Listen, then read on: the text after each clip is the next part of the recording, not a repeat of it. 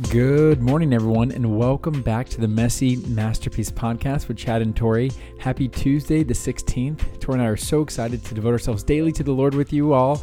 And fun little fact, you're going to appear in Thursday's video. Yes, you are. So you just want to go ahead and jump into this podcast, baby? Yes, let's do it, you guys. Today, we are reading a devotional titled, Lay Down Pride. So should be a good one. We're reading out of Proverbs 13:10, and it says, "Pride leads to conflict. Those who take advice are wise." The love letter from God says, "Beloved child, I have placed people in your life who will give you godly advice. I know it can be hard to take advice. Sometimes you don't want to hear that something is wrong. But when you lay down your pride for my priceless blessing, you will see the good things that come with being humble. The more pride you lay down, the more wisdom I can trust you with. Let me search your heart and help you to walk as my beautiful child, clothed in humility and grace. Love your heavenly Father." The reflection says, pride is more concerned with being right than doing right or making right. Humility is willing to lay down its rights for the benefit and blessing of others, allowing God's love and grace to be lived out through faith. The treasure of truth says, God favors the humble. Can you reread just one part of that devotional? I think it was the part where it says that pride is like focused on being right versus doing right. Is that what it said? Yeah, it says pride is more concerned about being right than doing right or making right. That makes so much sense, because when you see like one of the first instances of pride in the Bible with Adam and Eve, it's like she can eat from this tree of knowledge. Her and Adam can eat from this tree of knowledge, and they can learn right, or they could have followed God's commands, which is don't eat from that tree. Yeah. Right. And so it's funny because that's pride right there. And that's like, Satan's virtue for him, because ultimately that's like the one thing that God has not given us. He's given us everything. He's given us himself. He's given us his son. He's given us his blessings, but he's not given us his glory. Yeah. That's the one thing he won't give us, because it's for him. It's not for us. And I think that it's so interesting that I think we all low-key want it. Yeah. Because if we're created in his image, then I think it's almost natural for us to desire to glorify ourselves. It's almost natural for us to seek ways to lift us up, to lift ourselves up. But it's so counterintuitive for us to say, no, I'm going to lay my pride down and I'm going to apologize first. I'm going to lay my pride down and I'm going to stop desiring things that are unhealthy for me. Yeah. I'm going to lay my pride down and I'm going to do X, Y, Z. And it's so unnatural. Yeah. Well, I feel like almost everything in the Bible is so counterintuitive, counterculture. And truly, I mean, that's why it says like you have to lay down your life. You have to lay down your desires at the cross. And in that, there is so much blessing, because I know that we weren't designed for glory. I mean, Satan, that's what he wanted in heaven. He wanted the glory of God, even though he disguises himself as light, and he was worshiping, and then he wanted to take all the glory for himself, and then it led to the fall. And I think that's why it says pride comes before the fall, because I think we can all get trapped in that. As soon as I've seen it in so many different families, that when pride takes root, and then the only thing that matters is one side or the other being right, versus laying down your pride and coming together in humility and trying to seek restoration, it tears families apart. It tears relationships apart. And so it's so important for us to keep our pride in check, because it really will just be the very beginning of what can be a really fatal demise.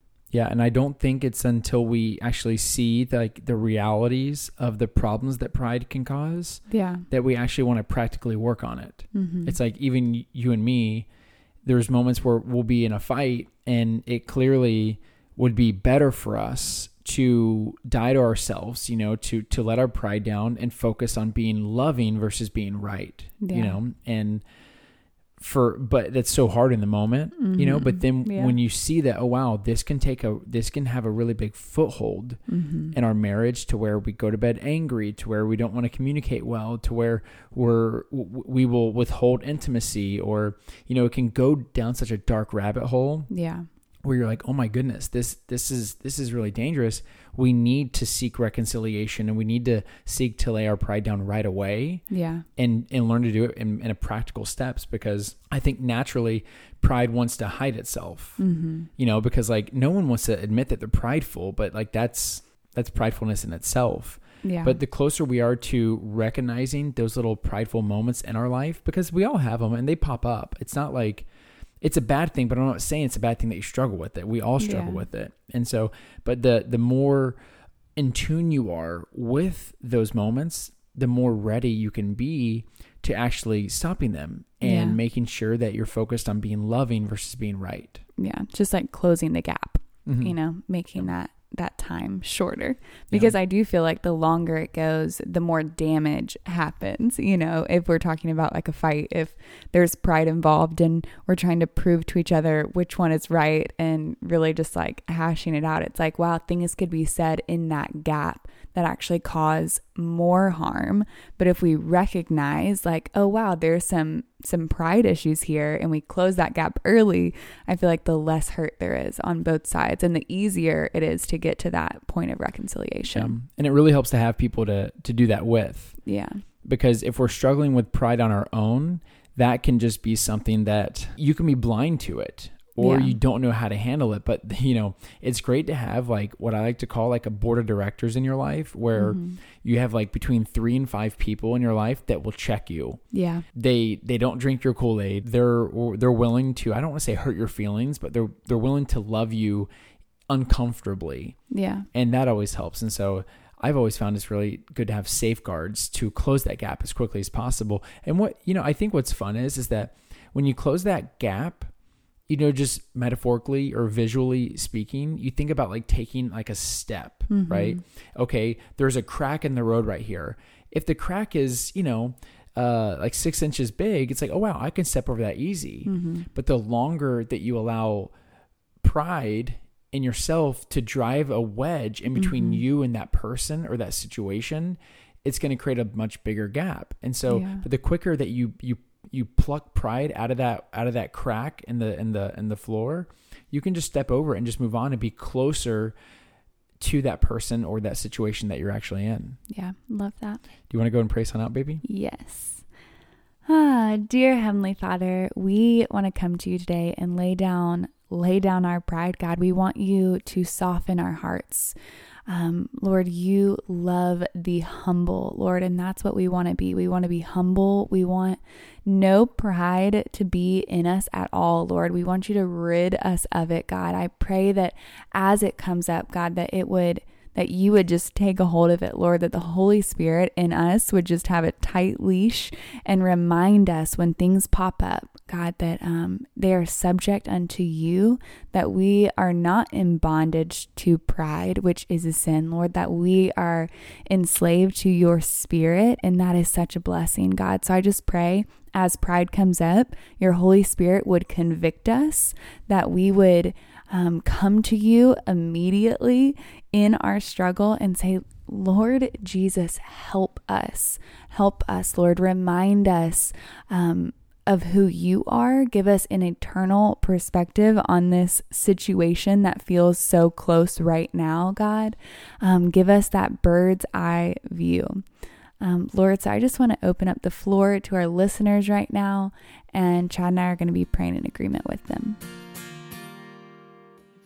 Still stands, great is your faithfulness.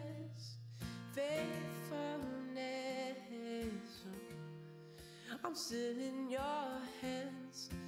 This is my confidence. You've never failed. Your promise still stands. Great is your faithfulness.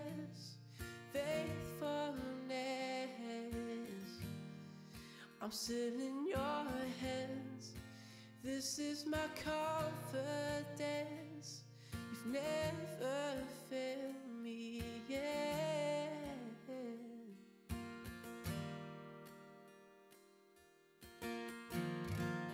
Amen. Amen. Amen, God. Amen, God. I just want to encourage you all real quick and just to know that we're all in this together. Tori and I are not perfect.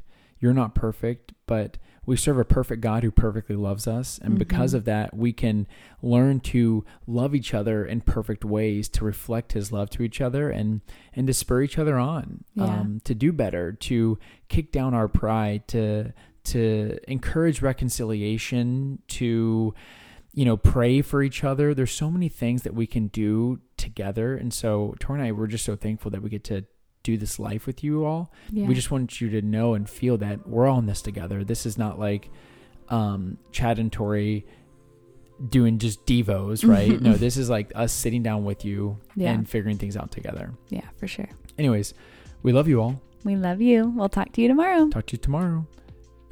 Bye. We'll be... Bye.